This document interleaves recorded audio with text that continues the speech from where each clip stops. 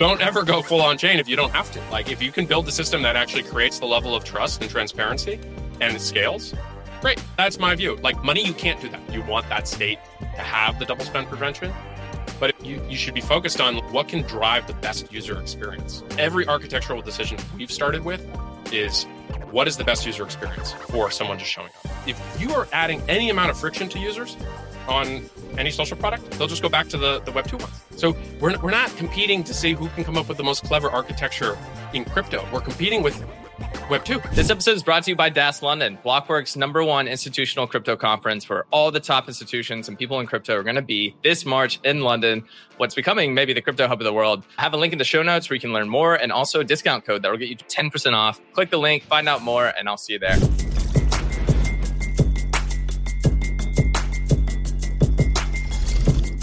What's up, everybody? Welcome to another episode of Lightspeed. Today, we're joined by Dan Romero, who's the co-founder of Farcaster, which is the hottest thing in crypto right now. Dan, how are you doing? Thanks for having me. I'm doing well. Yeah, we were pumped to have you on. I don't think there could be better timing for this. Farcaster and Warpcast is hitting all-time numbers. For people that don't know, Farcaster is a decentralized social network, but it's much, much bigger than that. Dan, I want to get into all the details of what it is, how it works, but I think it'd be great to start off with kind of the context of how you began to think about Farcaster. Because this isn't your first rodeo. I know you joined Coinbase back in 2014. I think there was about 20 people. You left when it was around 800. So you have grown a startup. You've shown that you can be successful. So why did you decide to build Farcaster? Sure. So maybe set some historical context. I grew up on my kind of earliest memories on the internet were during the early stages of Web 2.0. So kind of after the dot-com crash, I was, kind of in high school and started playing around with all of the kind of new user-generated content. It was UGC was the term. So things like Flickr, and then obviously the social networks that started to pop up, like Facebook, like Twitter.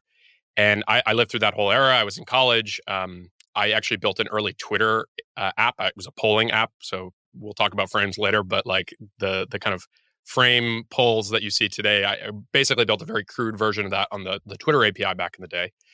And then ended up moving to Silicon Valley and kind of showed up in 2013 and then started working at tech companies.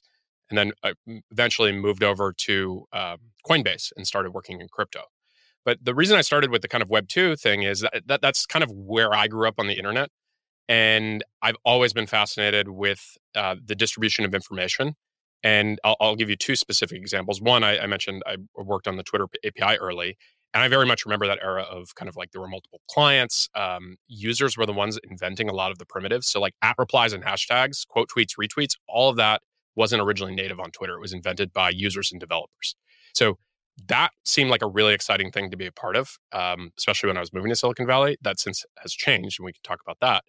But the second thing is Paul Graham wrote an essay in 2009, and it's just labeled Twitter. And he talks about how Twitter is this weird company that ended up inside, or rather a protocol, an internet protocol, which is pretty rare to end up inside a company. And I remember reading it and kind of not totally grokking it. But then I think once I started working in crypto, I started to really think about protocols. And there's another protocol that kind of still exists. This podcast is actually going to be distributed via RSS. So when you get a podcast delivered to your podcast reader, that's using this old school internet protocol. RSS used to be used for blogs. And it kind of got beat by Twitter in the 2010s. And we could talk for a variety of reasons why that happened.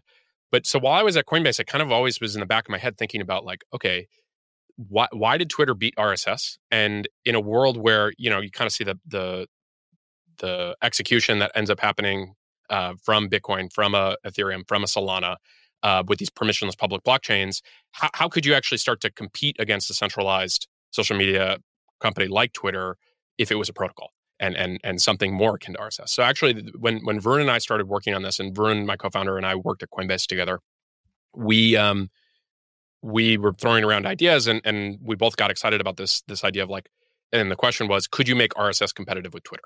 So the original name for the project was RSS Plus. We did a bunch of prototyping, kind of worked our way through the idea maze, and then roughly beginning of 2021, so about 3 years ago, we started working on what was the V1 of Farcaster. And 3 years later, in the last 2 weeks, we've had a lot of growth, but for the most part, we've been grinding away at the kind of underlying technology at the protocol level, but also our app Warpcast, which is kind of, if you want to use an analogy from crypto, it's kind of like Ethereum and MetaMask, or if you want to use email and Gmail, right? So it's like Farcaster and Warpcast. And so those are the two things we've been working on for the last 3 years. Got it. That's helpful. And this is actually kind of the premise of Chris Dixon's new book, Read, Write, Own, about how the web started with Web 1 and protocols, emails, the web itself, HTTP, and then maybe Web 2 came along and beat out RSS. And then now crypto kind of is giving protocols renaissance. I'm curious why, because protocols could mean various different, they could power various different applications. You picked social. What is it about social that interested you? Well, like I said, I think Twitter was the thing that captured my imagination first on the internet, and especially when it had the open APIs. And I think over the last 10 years, what I found is, and this is a little bit pre-Elon, so we started Farcaster before Elon showed up at Twitter, so there's a little bit of a change in terms of the plan. But I think going into it, our expectation was Twitter was just going to kind of continue to muddle along. It was going to be this big thing with the network effect, but it didn't really feel like it was a dynamic company. There wasn't a ton of innovation. And my view is that the idea that a group of people in San Francisco basically get to set the content policies for the entire world, right? Like Twitter is essentially a global phenomenon, but a group of people in San Francisco get to decide like what is acceptable versus not. And you don't even have to be that political on that. It just doesn't feel like, look, I'm American. Like I believe in the Constitution. Like I think it's deeply un-American to have anyone be able to tell you what you can say or cannot say. And I think, so I think rooted in that is like a deep belief in the First Amendment and this idea that no, like the internet works, HTTP works and SMTP work because they are permissionless, public protocols that allow for the marketplace of ideas. And I think one thing that's kind of interesting is like free speech has turned into this like coded political thing. And I approach it from I actually think like everyone should have the right to be able to go build something. The thing that you don't have an entitlement to is distribution.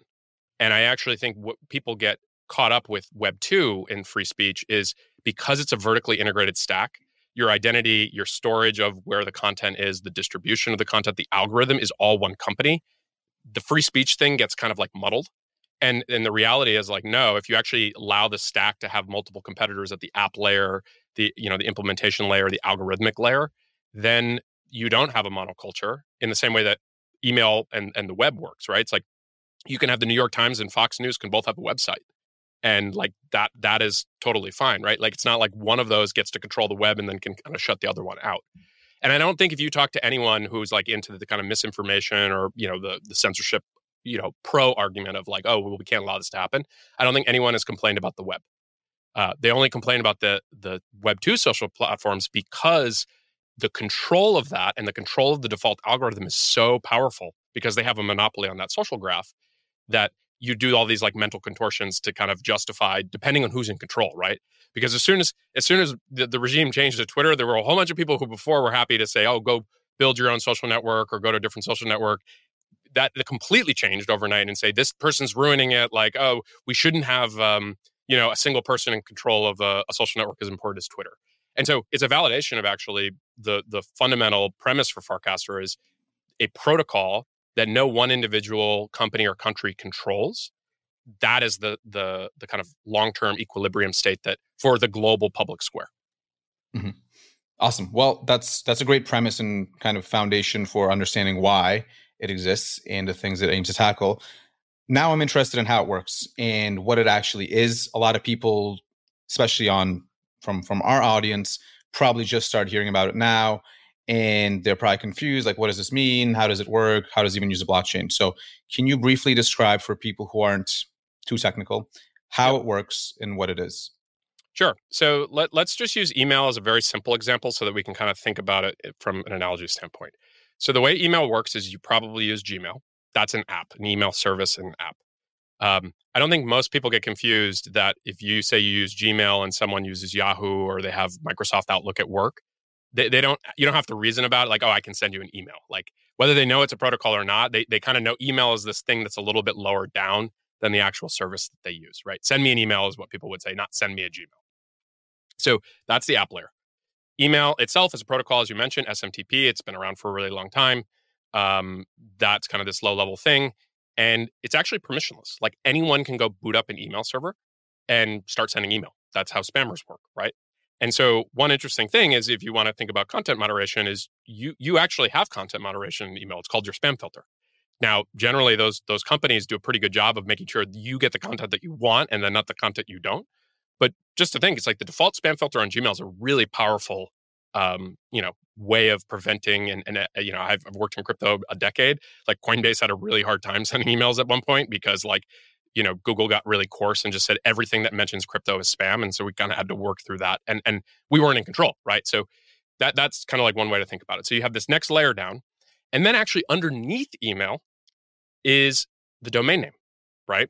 Because if you think about DNS, that's the name of the protocol. So it's actually a protocol on top of a protocol, right? And the average person is not thinking about this, but if you actually just think about the basics, when you give someone an email, dan@gmail.com, that gmail@gmail.com, that's a different protocol that's kind of been Legoed together with SMTP. So that's for the kind of non-technical person. You use a decentralized protocol every single day that's actually a kind of stack. So let's talk about the Farcaster stack. So start with the app that you would use, Warpcast. It's the app that the core team has built. We actually had a very strong point of view that you cannot independently build a protocol for social networking without building the actual initial app. Ultimately, a social network is defined by how many people are using it. And users don't use a protocol or like a tech spec. They use an app. And so Warpcast is a thing that we've built. Feels very much like Twitter, although increasingly starting to feel different in terms of maybe a little bit more hybrid with Reddit. We can talk about Frames, which is kind of the new feature we launched recently in a second. But you download Warpcast. There's a very simple onboarding. There's actually no crypto required. We use the in-app purchases. It's actually a rule. Apple does not allow you to use crypto in the App Store. They want to take their 30% cut. And our point of view is the only way you're going to make a social network work is it has to appeal to just like a normal person. Like you have to be able to send it, an invite link to your mom, and if she can't make it through, or a relative can't make it through that onboarding in a relatively short period of time without having to have a wallet or crypto beforehand, you're just not going to make it. So we've taken the very opinionated approach to say you can't actually pay for crypto to sign up with Warpcast. Like we just force you to go through this very, very Web 2, very simple onboarding.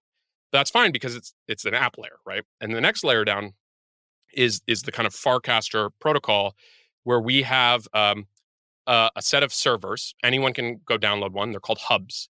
And the best way to think about it is it's kind of like BitTorrent, right? And maybe that's dating myself, but it is a kind of set of servers that kind of get together and then they agree on a rough consensus and eventually over time get to a global state for the network. So what's important here is it's not a blockchain. And we could talk about what defines a blockchain or why do you need a blockchain, but fundamentally blockchains do one thing really, really well is prevent double spends. And double spends are not an issue for a social network, right? You can say hello world twice and that's fine. You just kind of look like you had a typo.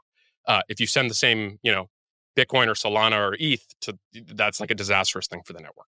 So that's the layer that is off chain. 99%, 99.9% of the Farcaster actual activity that's flying around the network is off chain. And what makes it all work is we actually have a very, very small layer on chain, our version of DNS, that last layer. And that is a simple record. It's just you have a user number. When you sign up, if you're the millionth and first user, that's what your user number is. And it just kind of sequentially keeps going. And that user number maps to a cryptographic public key, right? Like a crypto wallet. And you can think of it like there's a giant phone book on the blockchain. And it's just the user number and what public address, which obviously if you have the private key, you can prove that you own that. And so what happens under the hood is every single time you do something on Farcaster, you follow someone, you update your profile, you cast, you like something, your app is cryptographically signing that action with the same key that is mapped on chain. And so when it hits that kind of BitTorrent layer, the hub is just a very simple server in that sense, is it looks at the message and it says, okay, this is coming from 0xMert. Is this properly signed to the thing that exists on chain? If yes, great, distribute it to everybody else. If no, reject it. And so that architecture, it's a kind of a hybrid architecture, is really scalable because the challenge, and we can talk. I mean, obviously Solana like could do a lot more on chain than something than Ethereum today in terms of cost. But the reality is with social, like you're generating so many more transactions, especially as you start to grow, that even the most scalable blockchain is probably not going to hit the level, at least today, of the number of interactions. Right, every like, follow, reply, all getting aggregated up. And so what we have is this system where we have the security of a blockchain underneath with the scalability of Web 2 on top. And then you kind of have a transparent ability to look through the whole system. I don't know if that was too technical, but I tried to kind of like build it up. Quick break to tell you about an upcoming event I promise you don't want to miss. It's Blockworks' biggest and best institutional conference called DAS London. It's a 2-day event happening in London this March, where we're going to have over 700 institutions, 130 speakers, and a couple thousand of us all under one roof. Crypto is in a position for the first time to actually onboard these institutions, and they're showing up. We have companies from BlackRock to Visa launching real products in the space. We have the real world asset narrative taking off. We have things like payments that have been exponentially growing. And then we have things like DePIN happening in the Solana ecosystem. There's a ton of capital right now in this institutional space. It's going to be coming on chain. It's going to completely change the industry. Whether you are an institution or you're a retail user or you just want to learn more about what's going on in the space, this conference is for you. You're going to be able to meet some of the best and smartest people in the space. The speaker lineup is absolutely incredible, and you'll get to hang out with me. But the best part is you actually get 10% off your ticket if you use Lightspeed10 when checking out. I put a link in the show notes. I recommend buying this today because 1, you'll forget about it. 2, these ticket prices go up every single month. So anyways, I hope to see you there. Now, let's get back to the show. I do have a few follow-ups. For the hub itself, so the hub is some set of servers. Are these permissionless so that anybody can run them on their own computers, or how does that work? Yeah, so you can be up and running with a hub in less than 10 minutes. You can actually have it, and then it needs some time to sync. So roughly 30 minutes, we have the ability to do a snapshot. We've had really creative people figure out how to get them on a Raspberry Pi. I checked the number this morning. We have 1,000 hubs running around the world. The core team runs 5. So there are 995 people or different hubs running. There's no economic incentive to run a hub. They don't get paid. There's no because again, it's not a blockchain. There is no technically proven way to actually reward hubs for actually doing the work. Like we could get into it, but like basically you could fake a hub and then just get there. So these are people just running hubs. There's a variety of reasons, altruistic reasons. If a company and actually want the Farcaster data to be able to use it, like you'd run one. I mean, this is always a good example. Like people always are like, oh, well, no one's ever going to run hubs. So first of all, they are. And then the second thing is people don't understand that actually a lot of blockchain nodes, both Bitcoin and Ethereum for those networks, are run by people who are not staking or mining.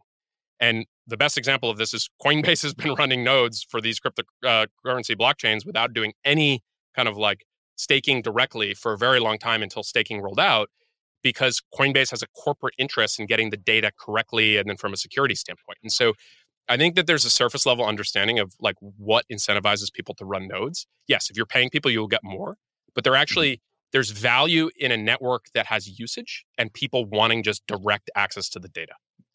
Yeah, ironically, that's actually the entire premise of Solana's hardware costs, which is to say that people have an interest in the underlying chain's activity as opposed to just the staking rewards, which is something Tolly would say frequently. But go on. Yeah, and look, let me start off. I have nothing but respect for Solana, Tolly, Raj. I think they're amazing. I love the execution. Like they inspire us to move really fast. Like I like to think that the Warpcast team, which is kind of driving both Farcaster and the Warpcast app, we move pretty quickly. And I think that is something that's underrated in crypto. There's a little bit too much galaxy brain, move slowly. And the reality is like the way to make this technology work overall and actually change the world is to just move quickly and responsibly, right? Like obviously there's money to potentially be lost, but I think speed is underrated in crypto. I think there's a little bit too much celebratory stuff and a little less like focus on like, okay, how do we 10x to the next thing? And so I have deep respect for that attitude that is in the Solana ecosystem.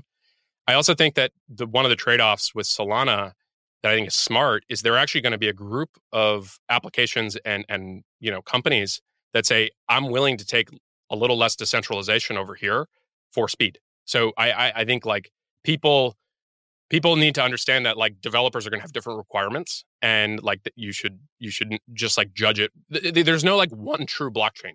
Like I'm a big ETH fan, and like I just think people who get like maximal, and I've been in crypto 10 years, and it's like I've dealt with the laser eyes on Bitcoin for a long time. It's like my biggest crypto position still is Bitcoin. Like I love Bitcoin, but like I am interested in the technology moving society forward.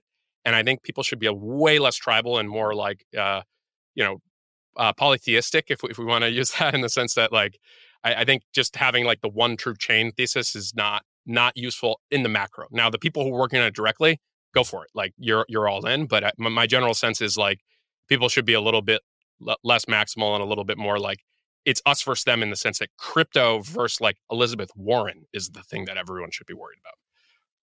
Very well said. I have 2 follow-ups on that, and then I think we ought to get to frames because it's a very exciting feature you just released. One, just to like summarize for everybody, you have Farcaster, which is the protocol. All right. And then that is run by hubs, which is permissionless. You could almost call them validators, but they're really storing like the state of Farcaster. Yeah, it's actually global state, which is important. Just like a blockchain, if you run a blockchain node, you have global state. And actually, a lot of other decentralized networks don't have global state. It's a big architectural difference. So for a developer, you get one hub, you have the whole thing, the full copy. Same one that Warpcast has. Nice. Okay. And then you have Warpcast, which is on top, which you call a client. It's almost like an app on top of that protocol. Now, any application can be launched. You're really just dog feeding the protocol to prove like, hey, there's something useful here. But we're already seeing, I don't know how many, probably hundreds of other clients have been built today, and we can probably go into some of that. But one thing that pops up when we're talking about this, you're saying, look, only a piece of this is on the blockchain or on Optimism/Ethereum. I'm wondering, do you think a lot of the pushback you're getting for this is because for the first time, some people are thinking maybe it's crypto, not blockchain? Because like if you're coming from the Solana ecosystem or from Ethereum, you almost want, we're going to serve every use case on our blockchain. And now you have this breakout product that's almost showing like, look, we just use a part of crypto, but that's not the main reason people use us. Yeah, I mean, the simplest answer is like Vitalik uses the product. And I think he generally, I don't want to speak for him, but I think he generally thinks the architecture is a smart set of trade-offs, right? It's like in a perfect world, yes, could we put everything on a chain? Yes, like it's an even better developer experience. But I think the thing that I would say is there's been a lot of tribalness in crypto around like on-chain. And that's from, I think, a lot of people who, are just on crypto Twitter and like they want their number go up. And I actually think if you just talk to people building, like they care about how do I make the right set of pragmatic trade-offs to build the thing that I want, deliver on the promises that I have. In our case, this is actually a credibly neutral, decentralized system that you can't spoof. But don't ever go full on chain if you don't have to. Like if you can build the system that actually creates the level of trust and transparency and it scales, great. Like that's my view. Like money, you can't do that. There's no like good version of off chain. Yes, like the traditional financial system works like that. But I think generally anytime you're moving money, you want that state to have the double spend prevention. But if you don't, you should be focused on like what can drive the best user experience. And so I think every architectural decision we've started with, is what is the best user experience for someone just showing up. So really simple example. We're obviously in the Ethereum ecosystem. There are a lot of people who would be like, oh, well, you should just use ENS. So what does ENS require? ENS requires you to already have a crypto wallet. It already requires you to have some underlying cryptocurrency, and then the sophistication to go register in ENS on ETH1 with the gas. It's just like completely nonsense. You would just never we wouldn't be talking about any of the scaling that's happened with Farcaster today if that was the flow to sign up. We already have drop off for people just trying to do an in-app purchase with, by definition, their phone is required to have a debit card, and people still don't want to pay. And so it's like the drop off that would happen. And by the way, 85% of usage of Farcaster is on mobile. Okay. So all these crypto, gigabrains who are like, oh, I've got this like web client or like whatever. It doesn't matter. Like when you're talking about consumer apps in 2024, people spend all of their time on mobile. And so you have to start from the user experience. It's like if you're trying to kick out someone's wallet and they don't have it, or the deep link between the apps, like all they're just going to go back to TikTok. And so like the game is if you're, especially in a social network, time is zero sum. It is, and the people we're competing as, Meta, their North Star metric is literally time spent. Like that's what they start their earnings calls on, and they say, this is how much time spent the average user, and we're trying to increase it. And so if you are adding any amount of friction to users on any social product, they'll just go back to the Web 2 ones. So we're not like competing to see who can come up with the most clever architecture in crypto. We're competing with Web 2. And so that's where I have all these people, like it's not on chain enough, so it's not going to work. It's like, okay, well, the users who are using it seem pretty happy. And I can promise you the developers seem like we're delivering on the promise that all of the data, and maybe we talk about frames in a second, all of the data that exists on the Farcaster social network is permissionless. Like you can go get all of that right now. No API access required, no $10,000 a month key that Twitter has now. It's just like spin up a hub or pay someone else to run a hub like Alchemy does with nodes, and you're off and running. And so I think that is very much like our approach. And call us pragmatic. Like we're not ideological. Like we are going to deliver a credibly neutral, decentralized social network because that is actually what I'm interested in and Vern is interested in building. But we are going to make the right set of pragmatic trade-offs along the way because we're not trying to impress 10,000 people on crypto Twitter. We're trying to get 1 billion people to be using this thing. And the only way you actually do that is just be relentlessly resourceful and focused from a pragmatic standpoint of like, okay, how do we do the next 10x? Like, how do we just keep bringing people in? And then most importantly with apps, because everyone in crypto loves that pump in terms of the number and in the spike chart, day 30 retention. Social networks live and die by like, are people using it 30 days from now, right? Everyone's like, oh, Farcaster. How are you feeling? It's like, I'll talk to you in 30 days. Let's actually see if the people who are showing up today, who are all excited about it, still care about 30 days from now. Because if not, what we did is we created a moment, but we weren't able to actually create retention. And if you look at Meta, like the reason they're as big as they are is all of their products have insane retention. Like you sign up and then you keep using the product. Yeah, well said. And even they couldn't really crack the Twitter, their clone Threads. I remember I used it for like a week and I just never went back.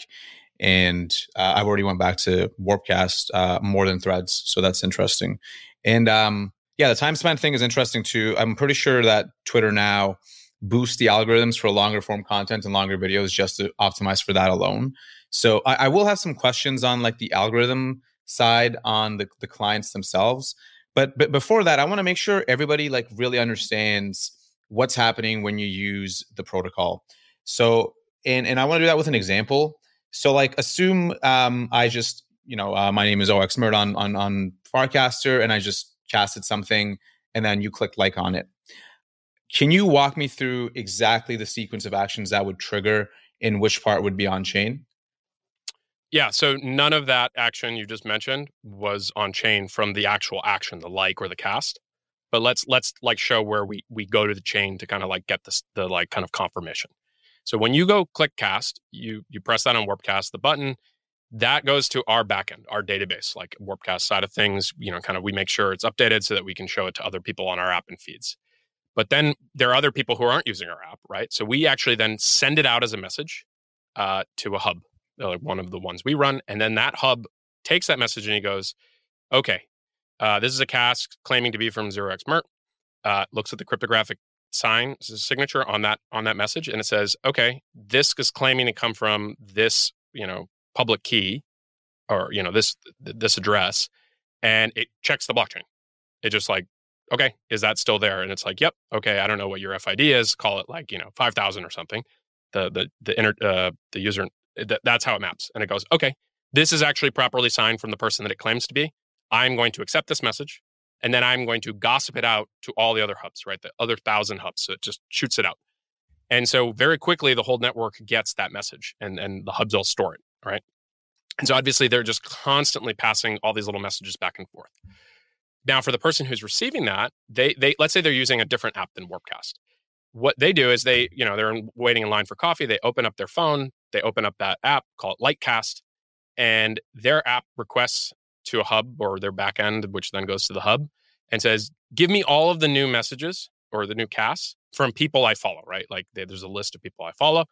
That zips down. Obviously, the app puts it into a feed in some ordering.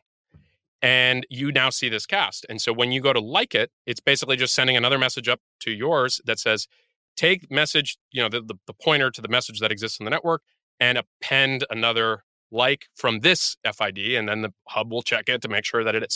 So it's always kind of going up and back, up and back, up and back. And ultimately the hubs, they validate, they replicate and distribute, right? Like that's all they do. And it's just all day long.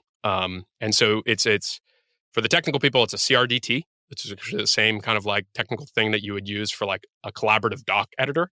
And it's an eventually consistent system. It is not, when you have a block in crypto, the finality of that block as soon as the block is done, and then you just keep moving.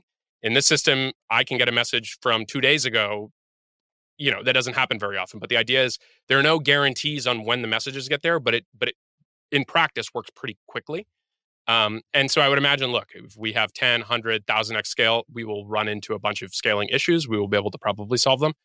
But yeah, I think that's the like kind of technical journey for like when you post a message on the network. So none of that hits a blockchain. It's just using the original sign up that you did that mapped that key to the identity to say, yes, this is actually coming from the person who said they are.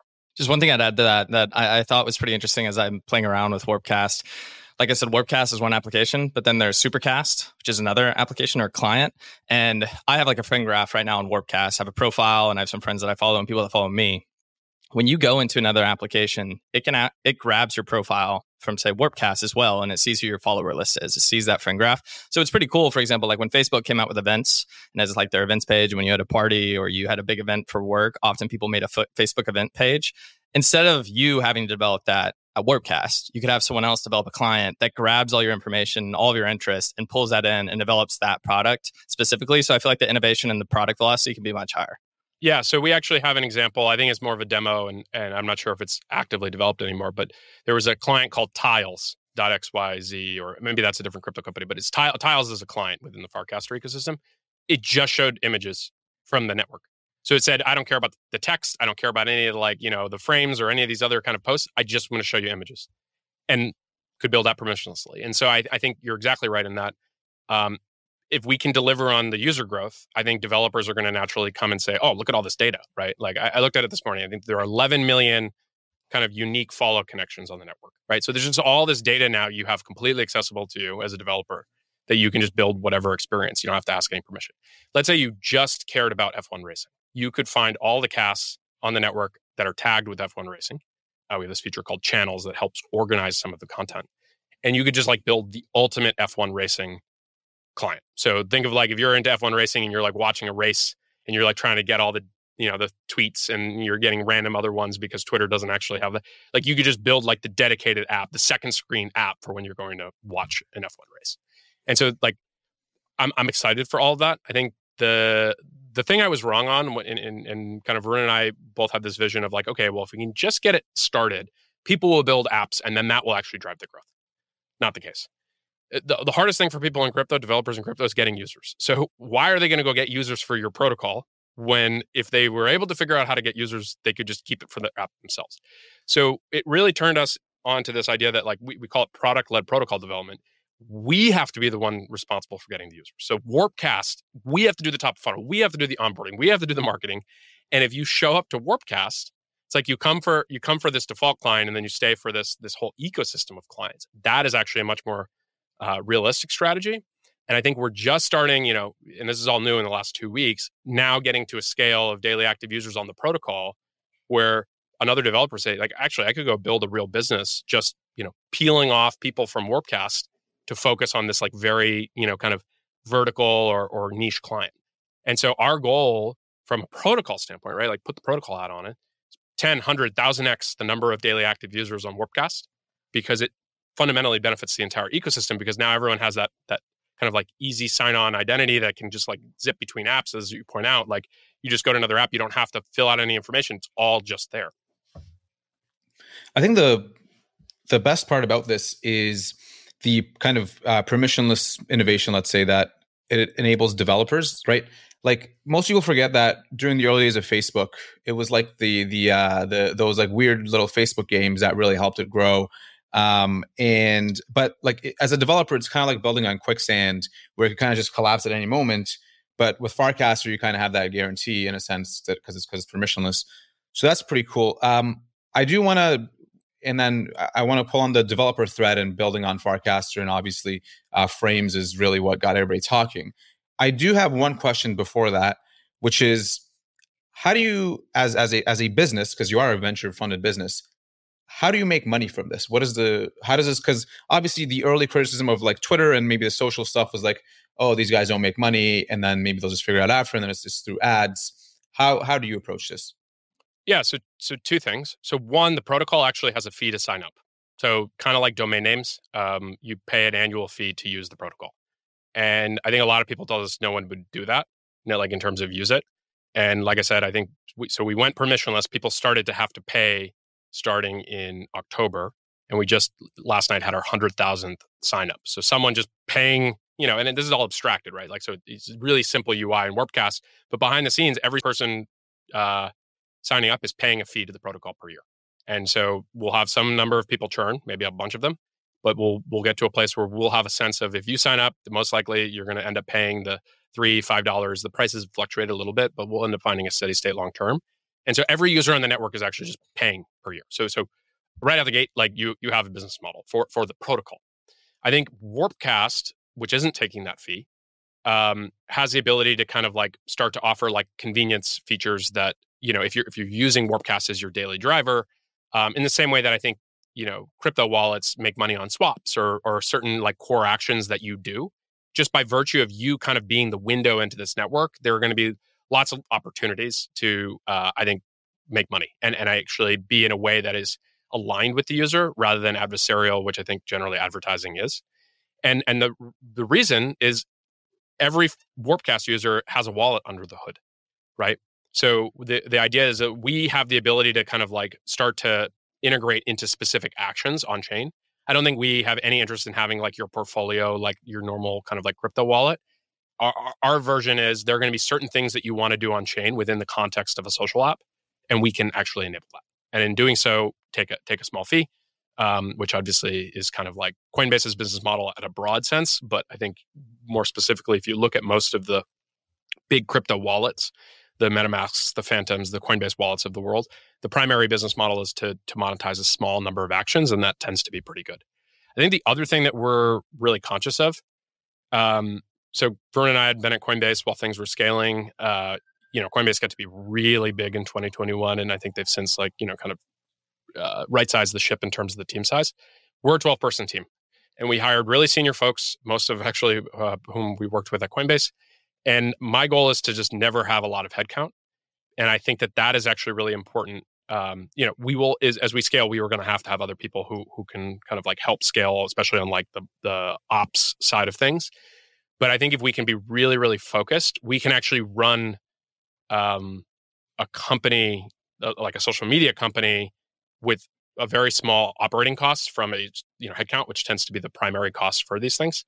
And in doing so, then you don't have to monetize at a crazy rate, right? Like Twitter was a public company for 10 years or 8 years before Elon bought Twitter. They never made money. Like they lost money every single. Like it was just like they were way too overstaffed, right? Now, obviously, they have a different issue with their advertisers, but I think you just like building a company slightly different in the non-zero interest rate world is probably how we want to approach it. And here are the high watermarks to me. So 2012, Instagram sold to Facebook.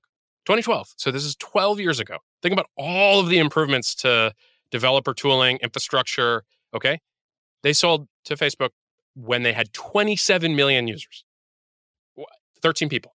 Why we have, record numbers for us right now. We have 50,000 people using the app today, like not even comparable. So it's like, and we should be able to be 2 or 3x their size with the same group of people. And so that is a one. And then obviously WhatsApp. And by the way, I'm giving 2 examples that Facebook happened to buy. I don't think Facebook is buying any more companies like this. I don't think the government will let them. And I have no interest in selling there. But I think the point is when WhatsApp sold for $17 billion, they had 55 people and they had 400 million users. And so like this whole thing where you have to have this huge bloated cost structure and you have to make money off of the ads. Like, it's like, no, WhatsApp's original business model, I actually think was underrated, right? They're subsidized by Meta now, and obviously they're starting to make money in the businesses. But it used to be just pay $1 per user per year, and they had plenty of penetration globally, right? Like these are people who were paying SMS fees before, and so I think that there are some lessons that, for whatever reason, we've kind of forgot that like early scale in social media could be achieved with very small teams. So that's I think how we're thinking about it. Mm-hmm. Fun trivia fact for the audience is that WhatsApp was inspired by Kick Messenger. And the founder, Ted, was actually on the show twice. So if you want to check that out, I think they actually had a similar strategy, a very small team. Okay, so I want to talk about frames. That is, I was on Farcaster before, and I've actually lost my first account because I forgot my phrase. We have a recovery system, so we can get you set back up. Yeah, so I did get it back, but then I had already made the other one. So now I have an identity crisis. And That's what I was scrolling one day, and I saw, wait a minute, you can actually interact with a post, and the post can actually trigger an on-chain action. That's pretty crazy. It sounds so simple, and it's one of those things that you're like, wait a minute, that is obvious, but it wasn't there before. I haven't seen any other social network. And so could you briefly describe what frames are, how they work, and why they're exciting? Great. So let me start again, Web 2, because I think the average listener is going to have a better conception. Two different social networks. Instagram has stories, and you may have gone on Instagram and used an Instagram story where someone has a little poll in their story or the little slider that like, how much do you love this photo of my dog? So that's an interactive post if you think about it, right? Like the average post, you have like the ability to reply, but the ability to kind of like interact in kind of like a little widget on a post, that's one example. And then obviously with Twitter, the only interactive post type Twitter has is a poll. So you can pick how many options, you put it there, you click as the viewer, and then you can actually see the results. That's it. And I think the important thing in both Instagram and Twitter's case is that interactivity and those features are defined by the corporate, right? So it's like, I just can't go add some random set of buttons to a tweet. Like, it's like, nope, you have polls or that's it. So what Farcaster Frames does is it takes the kind of form factor of a tweet and it says, hey, developer, you get this little canvas and you have, it's really simple. You have a space for an image and then up to four little buttons, and you can like change the text on the button. And then we just added on Friday the ability to do text input. So like one text box. And so it's this kind of very constrained primitive, but completely expressive in terms of like what that image could be and what those buttons could be. And then when you click, what actually happens behind the scenes. So naturally what happened was we had actually spent a lot of time really trying to cater to like crypto native developers over the last 3 years. That was actually our biggest critique is like, oh, Farcasters is a bunch of like nerds and they like, you know, they're interested in like weird on-chain SVGs and all this other kind of like stuff that it's like, that's never going to go mainstream, right? We didn't really actually have any like kind of connective tissue into like, I would say like the more DeFi, degen component of crypto Twitter. It's like the one area we had any progress in terms of growing daily active users was with developers. And so we had kind of had a couple of good weeks, just like we had been really grinding away on your typical like social network growth stuff. And then when we launched Frames, and we'd had this idea for a while, and it just felt like the kind of right time. It was a little bit of like a gut thing. It just like took off like fire because now all of a sudden all these developers on the network in a very short period of time, right? It's so simple, just an image and a couple of buttons and some, you know, decide how that's going to work on your server. People were up and running with Frames within like an hour. And then what was the real magic moment, and in retrospect, more obvious, is the killer feature for Frames is because you get the distribution of a feed, right? I don't have to have you go sign up for another app, kick you out to a browser or the app store, stuff that consumers don't want to do, right? Like you're using Farcast, you're sitting on your phone, you're waiting in line for coffee, you see something in the feed, there's a button, you hit the button, and if that says button says like mint an NFT, and it just magically happens, you don't have to leave the app.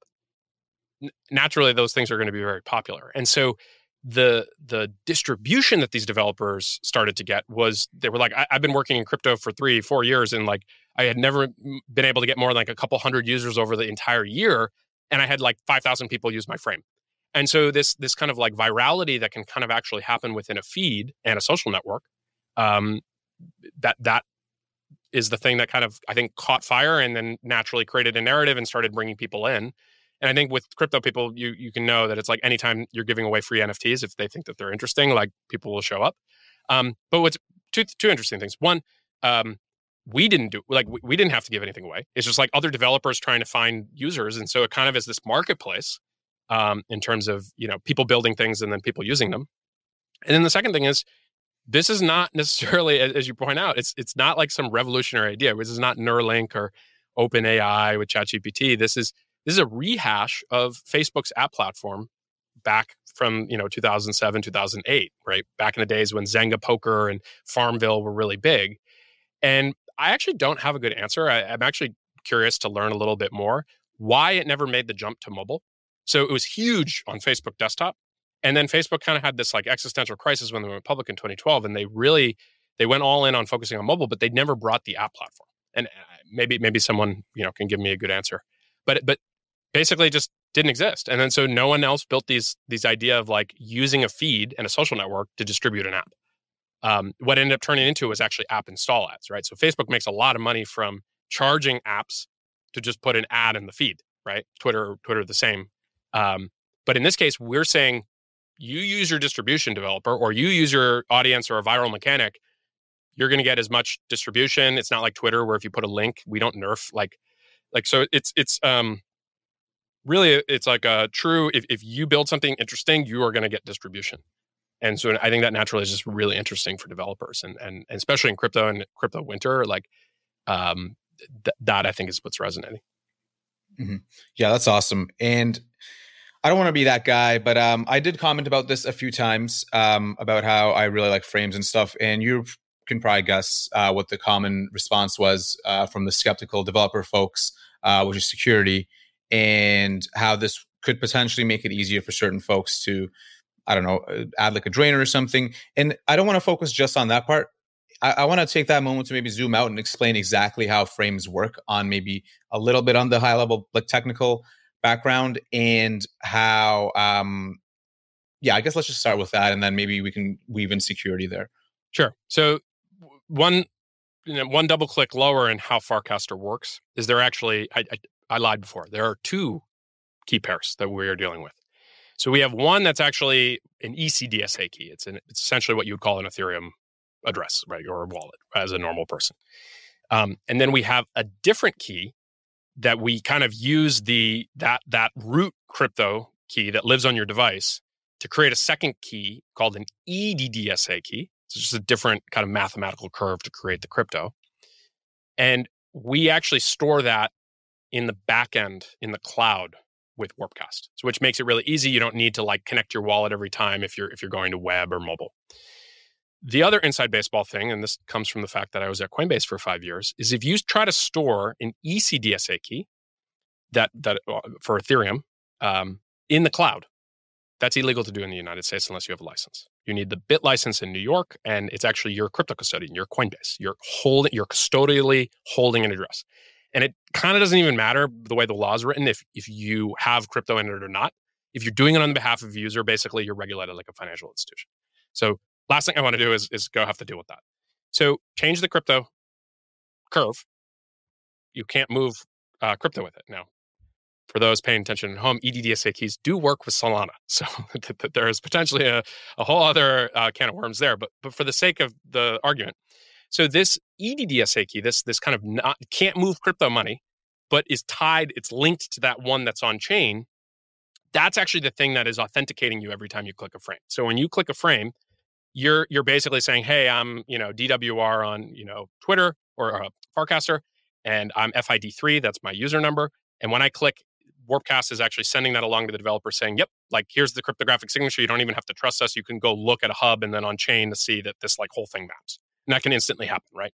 And so as a result of that, and because the social graph is public and every user has the ability to add as many Ethereum addresses to their profile as they want, again, all through these kind of like cryptographically signed chain of proofs. And we try to make it as simple for the user, but underneath the hood, the developer gets this and they go, okay, great. So Dan clicks on a little button in the frame that says Mint NFT. I didn't have to send any crypto. I didn't have to connect my wallet. But what the frame developer is looking is going, okay, Dan's profile, okay, it seems like he's a big deal on Farcaster. Great, has a decent amount of followers, probably not spammy. Now the next call they're making in their backend is they're saying, give me Dan's connected Ethereum address, like the address that he has his NFTs in.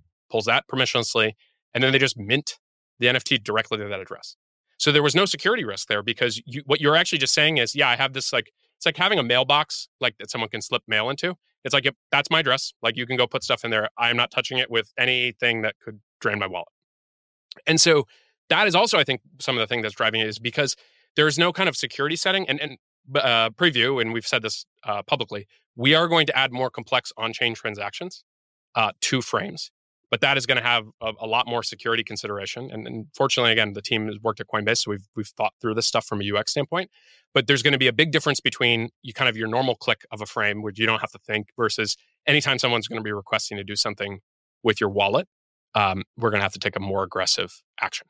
And so it's interesting because actually when we launched frames, we didn't even think that people would be so aggressive to put stuff on chain.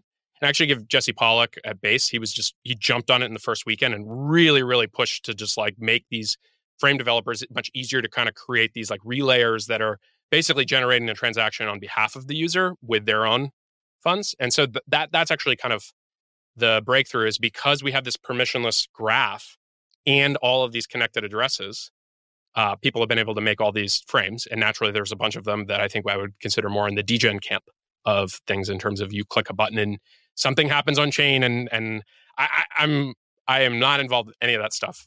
My belief is personal freedom. People should be able to do what they want. They have to live their own consequences of things. And so I think that's kind of where we are. And like I said, I think once we add on-chain transactions natively into frames, we're going to have to kick up the security UX pretty significantly. But I think we have a couple of things that we could potentially do. One, we're a crypto native app, right? So there are some great tools out there. Like there's a company, Blockade, and a few others that can do transaction simulation. And so unlike Twitter, where you put a drainer link, I actually had a really bad experience of this in the fall. My Twitter account got hacked. I had, two-factor. I had like a YubiKey, like I don't know what happened. Twitter never gave me an answer. I think it was an inside job. But the reality is someone got access to my account and they put out a drainer link on Twitter. People clicked it and lost money.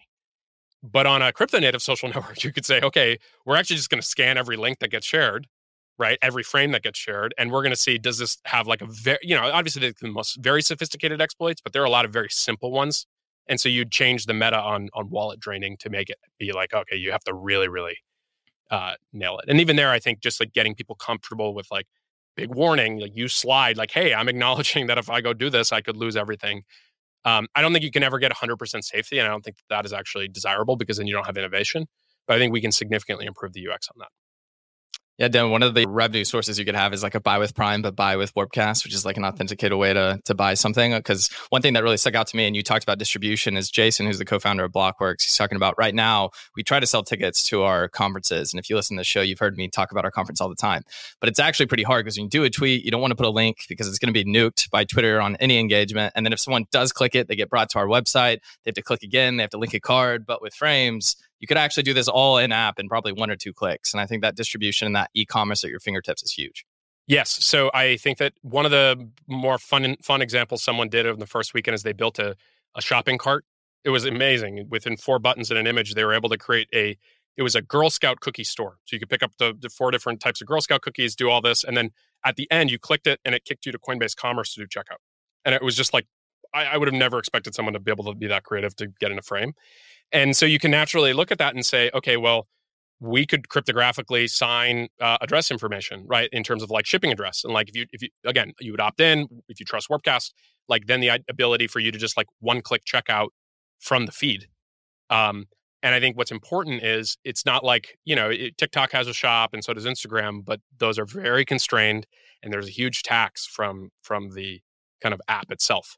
And so you could say, hey, look, part of the appeal of Farcaster is own your own distribution. I think it would be so short-sighted for us to be like, oh, this is a good opportunity for us to take a tax. It's just like, no, facilitate, like make it as easy as possible for people to do effectively commerce in the feed, and you'll just get more activity in the feed. And like you can figure out ways and conveniences to be user-aligned in making money. But I think like ride the growth at people who want to build interesting things. And actually, the funny you mentioned that right before I got on this podcast, one of the developers who've been really active on frames just used the text input and basically is like, here's an event I'm hosting next week. Put your email in, and boom, like and he's like, I got more signups. I got like 150 signups for this event in 15 minutes than I had a Luma link that I'd been putting out on Twitter, and I got 15 signups over a week. And so the idea of just like meeting the user where they are, not making them have to move out of the app, not nerfing links, like basically just like focus on like, what do people actually want, instead of like, what is the time spent ad algorithm need? And I think like part of that is just not having that business model allows us to actually offer these delightful experiences. How do you see the frames evolving? Because right now they're kind of ephemeral in the sense that they're on your timeline, but they're like, how do you find a frame from a week ago? Like, do you imagine having an app store? Because right now, I think the thing you have added maybe in the last week, it's like trending frames, but I don't have a great place to go find maybe the top frames in the ecosystem. Are you hiding in our strategy meetings? I think so. I think one of the challenges is, so you have all this excitement and people are using frames and developers are getting usage, which is great. But like I said before, day 30 retention, whether it's Farcaster or a frame developer, that is actually the thing that's how you build a durable business.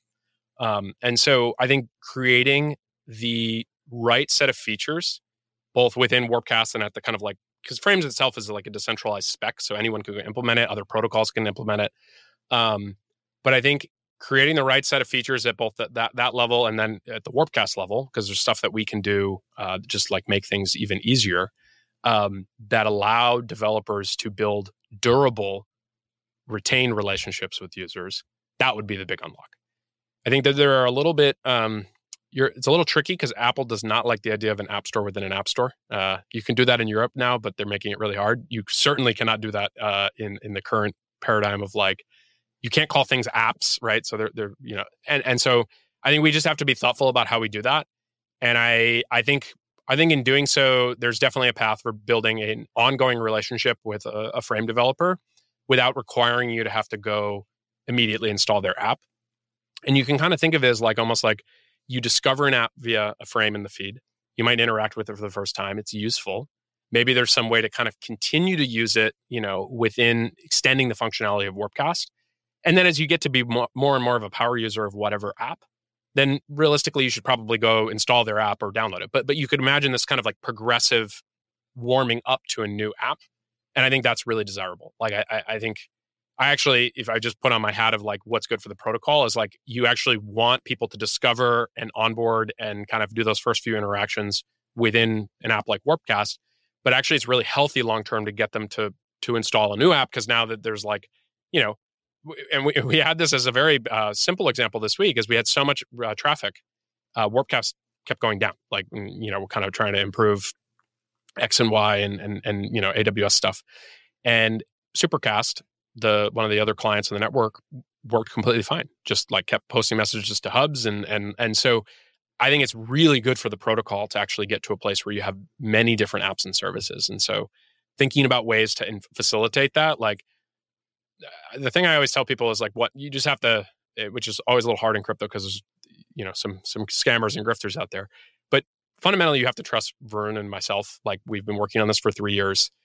There are parts of the system that actually are credibly neutral and decentralized, and there are other parts that are brand new, and we're still trying to figure it out. And prematurely decentralizing is just going to be like too slow. And like, actually, we need to, going back to this idea of speed, like we should be optimizing for speed, figuring out the right shape of the feature and what users want. And once that happens, then figuring out, okay, like this seems to be working. How can we actually appropriately decentralize it, and so that Warpcast is not a single point of failure? But that's going to be a while before I think Warpcast is like not just like the primary show. And I think that that's okay. Like, I think if we can 100x or 1,000x the number of users on Farcaster, I don't think any of the developers in the ecosystem will care, because they'll have actual users that they can go after. But I do think, like, just in my own sense, if like Farcaster ends up being successful, I don't want to be in a position where if, I or Varun were not at Warpcast, then you're setting this company up to be run by, some corporate minions who are like, oh, let's get more extractive, right? Like, one critique of Apple today, and obviously they've been phenomenally successful. So like, I think anyone who's like, oh, Apple, whatever, it's like, no, it's the most valuable company in the world. But in a world where Steve Jobs is still there, and again, nothing but respect for Tim Cook, there's a level of just like, no, this is not what I stand for. And maybe some of these app store rules that have been kind of so contentious with Epic and stuff, that would have just been I'm doing it because it's the right thing rather than the thing for shareholders. And I think sometimes that's actually like the founder of a company is able to kind of make that call. And I think so from our standpoint, if Farcaster is working, like, we want to actually make it so that we can shift from don't be evil, where I think we still are today, in the sense that you have to trust us, to can't be evil, which is actually enshrining as much on-chain in the core governance and core mechanics of how the system works, so that if Warpcast was to go rogue, seamlessly people could just migrate to a new client and then there's no downtime. And I think that would be a huge success for creating something I think is anti-fragile and Lindy. Talking about app stores and speed, I do have to mention Solana, of course.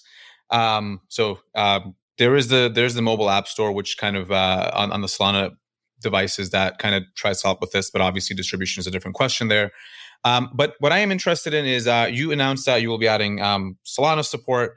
I think I kind of get what that means with how you described how Warpcast actually stores the keys and whatnot for certain schemes. But can you describe just very briefly for the degens who are all listening for this purpose what the Solana support is? Yeah, so Solana support has been one of the biggest requests we've had at the protocol level. I think prior to even a month ago, we were just like, we need to focus on the core of like what is actually working for us in terms of growth.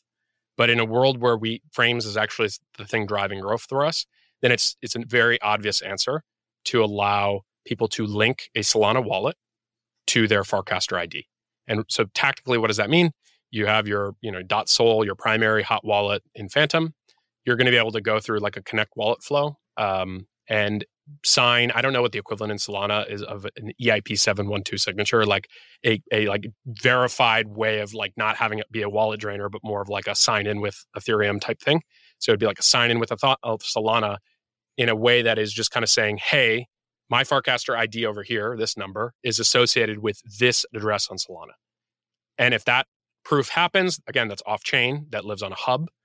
That means any developer, when you go to click on a frame, could say, hey, this is minting to Solana. So you click in and you don't have a Solana address linked, they're probably flop. The frame will say, link a Solana address to your Farcaster account. And if you do, you would immediately mint, right? And this is an area that I'm still trying to get up to speed on, like compressed NFTs, drip. Like there's a whole ecosystem in Solana that I think is really vibrant and interesting. And so you could imagine now getting the distribution directly in feed. I don't know. I think this is where I'm a big believer in, like, you should give choice to developers and then let the developers choose what the right solution is for them. And who knows, like maybe it ends up being that Solana NFTs through a primitive like frames, that's actually a winning combination, right? And it's not to say all of it would move, but like maybe that ends up being the dominant thing. And so I think giving that to developers is respecting their ability to make choices rather than being prescriptive, like this is the way to do it. And I think that is something I learned at Coinbase. Is I think Coinbase too early on got a little too religious about like, oh, these are the only things. And the reality is, it's almost like people hated them more in that era versus now in the era of like, oh yeah, Coinbase, they just list anything and maybe too many things if you're talking to the wrong person. But the point being is that Coinbase actually in some ways has a level of neutrality around like, okay, they're just like a big piece of crypto infrastructure in this entire industry. And it's not like they're trying to kingmake.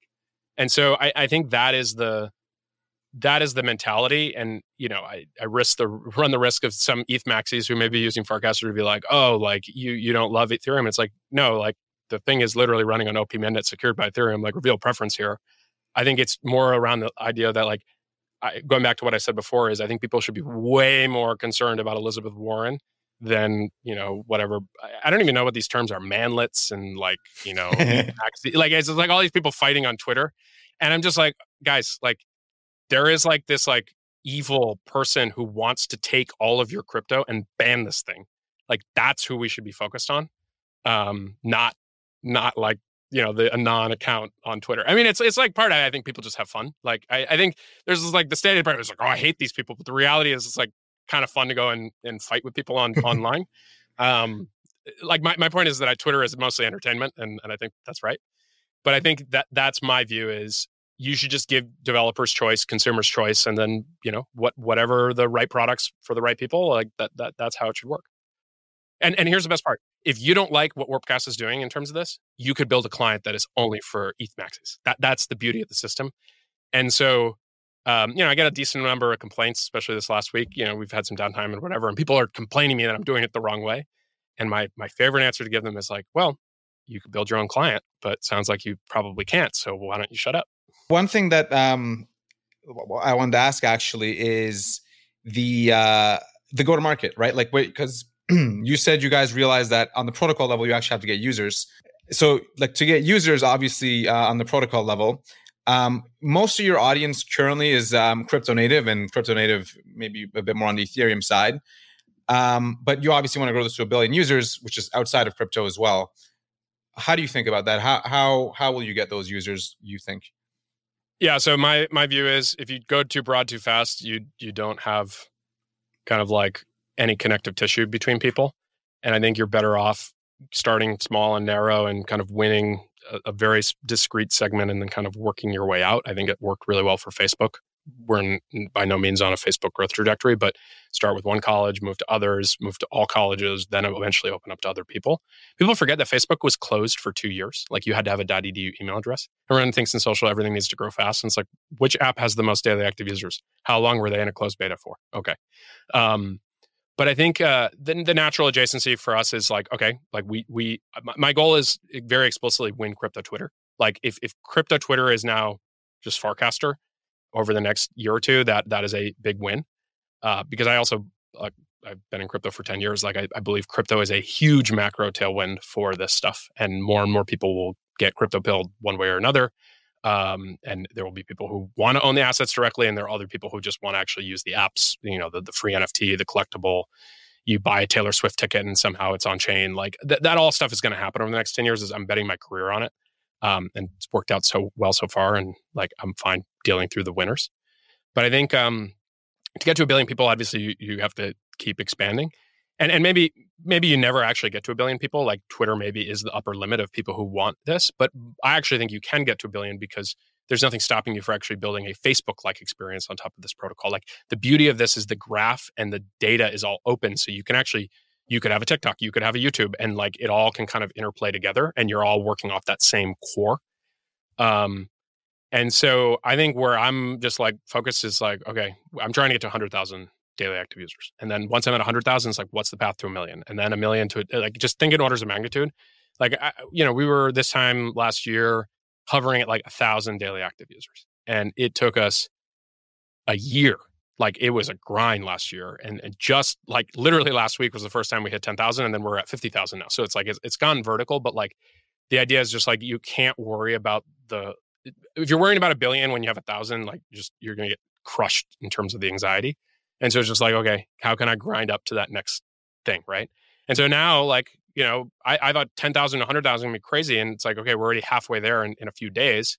Day 30 retention is what we need to focus on. But like, okay, so we could potentially be at 100,000 users in the next couple of weeks. And then it's like, okay, how do we go from that to the next one? So I think that is very much like my mentality. And if I was to guess, it would be like, what are the things that are adjacent to crypto? It's like maybe people who are into longevity, right? Like think of the subreddits. Like if you just go to the ones that like what overlap are those subreddits with crypto Twitter, and then just kind of go after that and say, hey, better network, and solve it through things like mods on Reddit don't make money. Maybe you can make money as a mod on a Coinbase or a Farcaster channel. And like, I think it's just kind of working your way through the idea maze and figuring out naturally who to go after. I also just generally think that like if you look at the last cycle, it was the first time crypto really brought, and there were some negative elements to it, but like mainstream names were associating themselves with crypto for the first time. Like I'd been in, crypto a long time and that had never happened. And so, Steph Curry had a Bored Ape as his,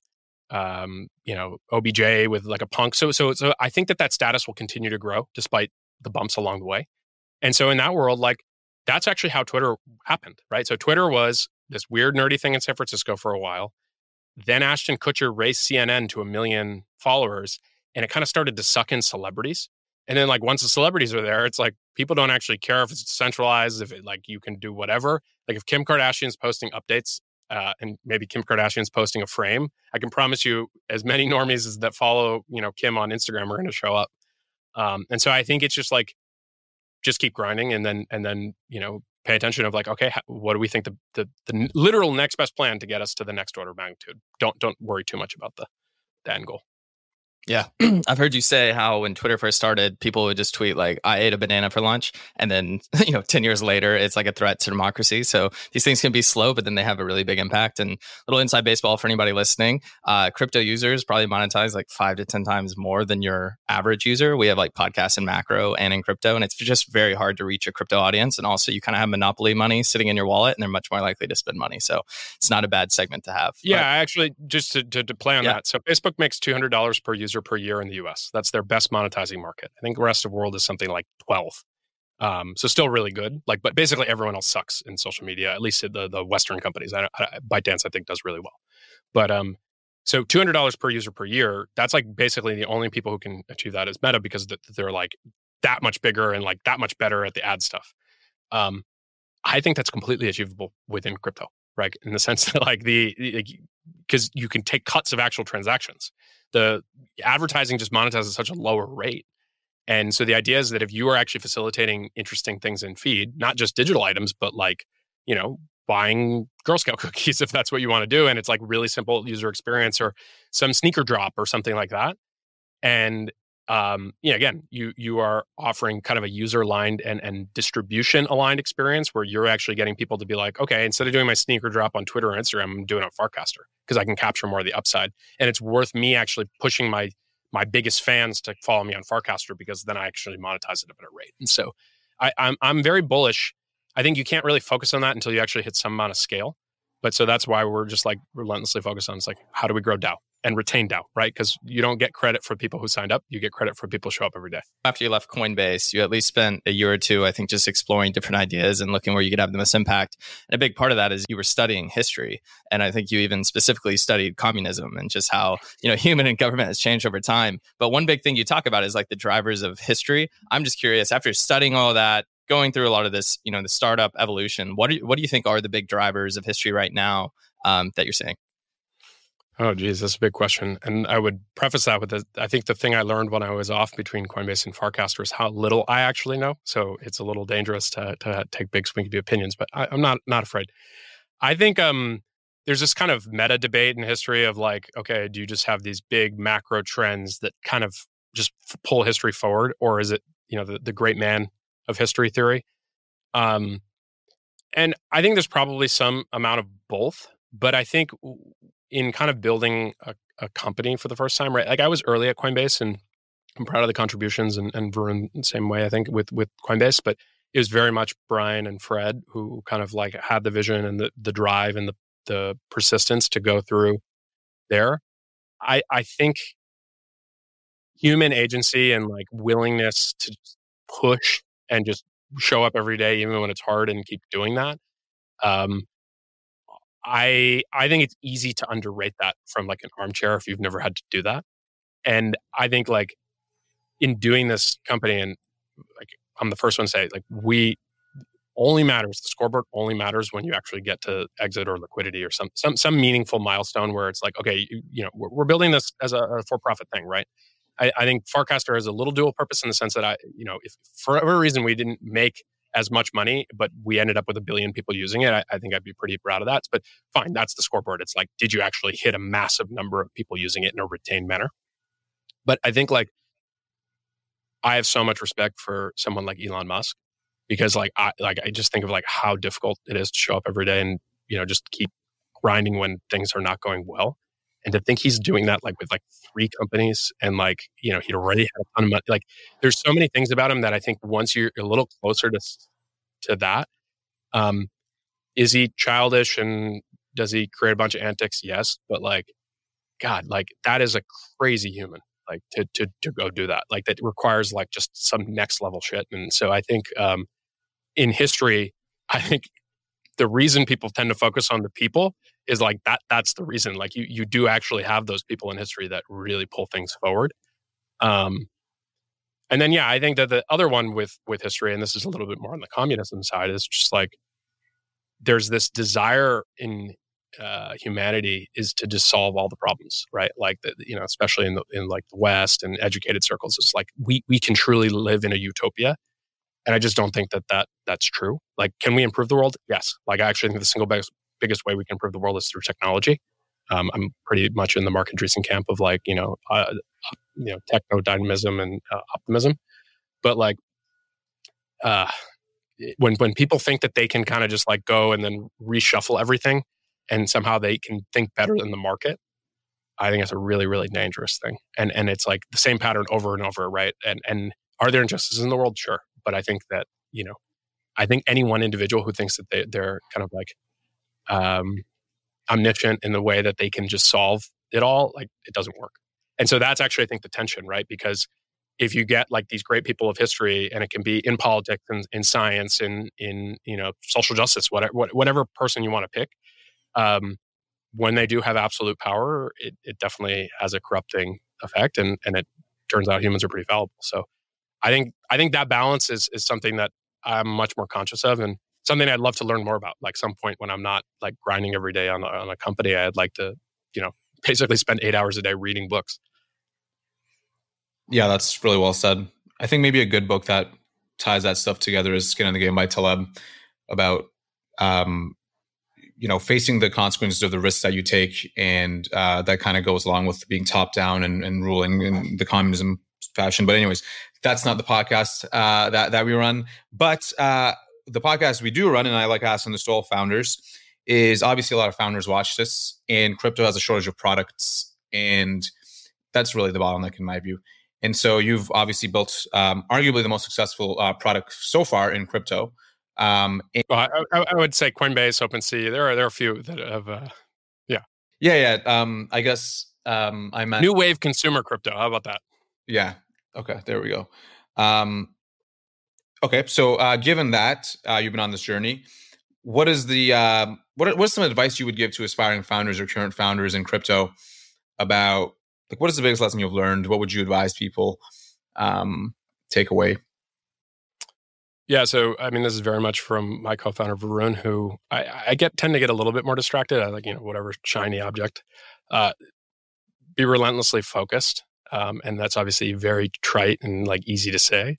But the simplest thing that Varun will say is like, "Can we ship this by Friday?" And it's become a little bit of a meme within the company of things that, in theory, you can let slip 2-3 weeks, and you maybe make it a little bit more polished and better.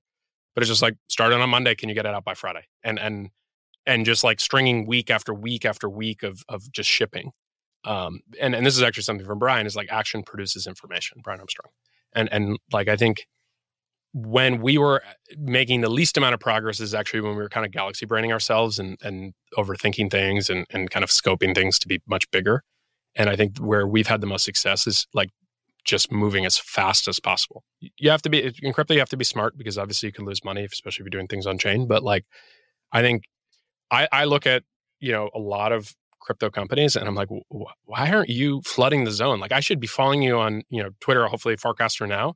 And you should be I should see like a product update like every other day. Like, you don't even have a big team and users. So like, you should just be moving. Like and so that I think is one thing. And then I think that the other thing, that if you're building a consumer and you don't have a mobile app and you think you've galaxy brain like figured it out and your app is going to be so good, people are going to use it on web, not going to make it. Like, build on mobile. And obviously, I think like if you're building the Solana ecosystem, like you have an increasing number of people using the Solana phone, right? So it's like you should be on the forefront of trying to figure out how to like take advantage of all of the native APIs that are like way more crypto friendly. But like, mobile is the only 88% of Twitter users on mobile, 85% of Farcaster users on mobile. I think Instagram is like 90 or 95% because they basically don't have a website. Like, because you sit on a computer all day it's actually not where your users are. And so, and we galaxy brain ourselves on this because Varun and I didn't have mobile experience. And so when we were building the initial app, we built a desktop client, Electron. I remember. And it was just like, what are you doing, guys? Like, just build a mobile app. Like, the midwit meme? Like you got the guy and then the Jedi and then the midwit in the middle. Every reason you have for not building a mobile app is that guy. And then just build a mobile app is either side, right? Because the people who are successful, they're the Jedis, they've built mobile apps. And then your users, whether they are Jedis or not so, like they want a mobile app too. And so build mobile app. Those are my two pieces of advice. Awesome. Dan, I was just going to add, I think if you were a maxi of a protocol, it would have to be Solana, because everything you're saying about like shipping velocity and also a focus on product is what me and Mert talk about every day. So welcome to the club. Well, like I said, I think I have nothing but respect. And that's actually the thing, as like coming from a place of, I think if you put me more in a maximal camp of anything, is probably from Ethereum, is the thing I deeply respect about Solana is the shipping velocity and the willing to ignore the haters, the downtime people. Like, basically anyone who's built anything of significance would never critique like that. They would look at that and go, the rate of change here is really high. And so that is the thing, like, that's my least favorite part about crypto, is there are so many midwits who somehow got audiences for whatever reason, and they're like a crypto influencer. And it's like they keep making money because like there's just so much money sloshing around in crypto. And it's just like, gosh, like, who cares? Like, what have you built? Like, if the only thing you've ever built is a Twitter audience, and it's basically because you got it in during a bull run, like, mute, see ya. Like, I don't want to see any of your opinions. Like, like we're building the future. Like, the people in the whether they're in Ethereum or Solana or hell, like people in ordinals, that's building the future. That's not laser eye maxi. Like, just focus on the people doing shit. Like, like don't focus on the people who have opinions. Yeah. That's I actually added a Slack reminder to our company. What did you get done this week from the Elon thing on Fridays? It's actually quite effective. Yeah, I mean, if you're an entrepreneur and you want something to inspire you, go do the Elon biography. If you don't like reading books, listen to an Audible. It's actually not bad. Listen to it. Maybe you're like going on a walk or something. But just get to the sections where he's like doing Tesla and he's going through like, production hell. And his level of just like, who made this requirement? I want to talk to them right now. If they can't give me an answer, they're fired or we're removing the requirement. You should remove all requirements and you should be adding 10% back. Like, that is how you build like the world's biggest electric car company and a rocket company that like is 80% of payload to space and can land things back. Like you're not going to build anything significant if you're just sitting there like, shitpost maximalism and like, it's like, no, just like keep making progress. Like, fine to have fun, right? But I think like that would be the one thing. It's just like, I think Elizabeth Warren is the competitor, right? Jamie Dimon is the competitor. It's not the other crypto chain. That's the market cap here is so small. Well, what a podcast. Dan, thank you so much for coming on. I'm going to put a link for my sign-up code to Farcaster in the show notes and description. Honestly, if you're in crypto and you're not on Farcaster and you're only using Twitter, what are you doing? You owe it to the community to get on Farcaster. All right, Dan, thanks so much for coming on. This was a ton of fun. Thanks for having me. Yep. We'll see you next time. All right. I've got a little ending note here. First, thank you so much for listening to the full episode. If you really liked it, hit subscribe. But secondly, make sure you sign up for DAS. This is Blockworks' biggest institutional conference happening in London in March. I've included a link in the show notes and also a discount code. You get 10% off. Make sure to use Lightspeed 10 when you sign up. All right. I'll see you there and I'll see you next time on Lightspeed.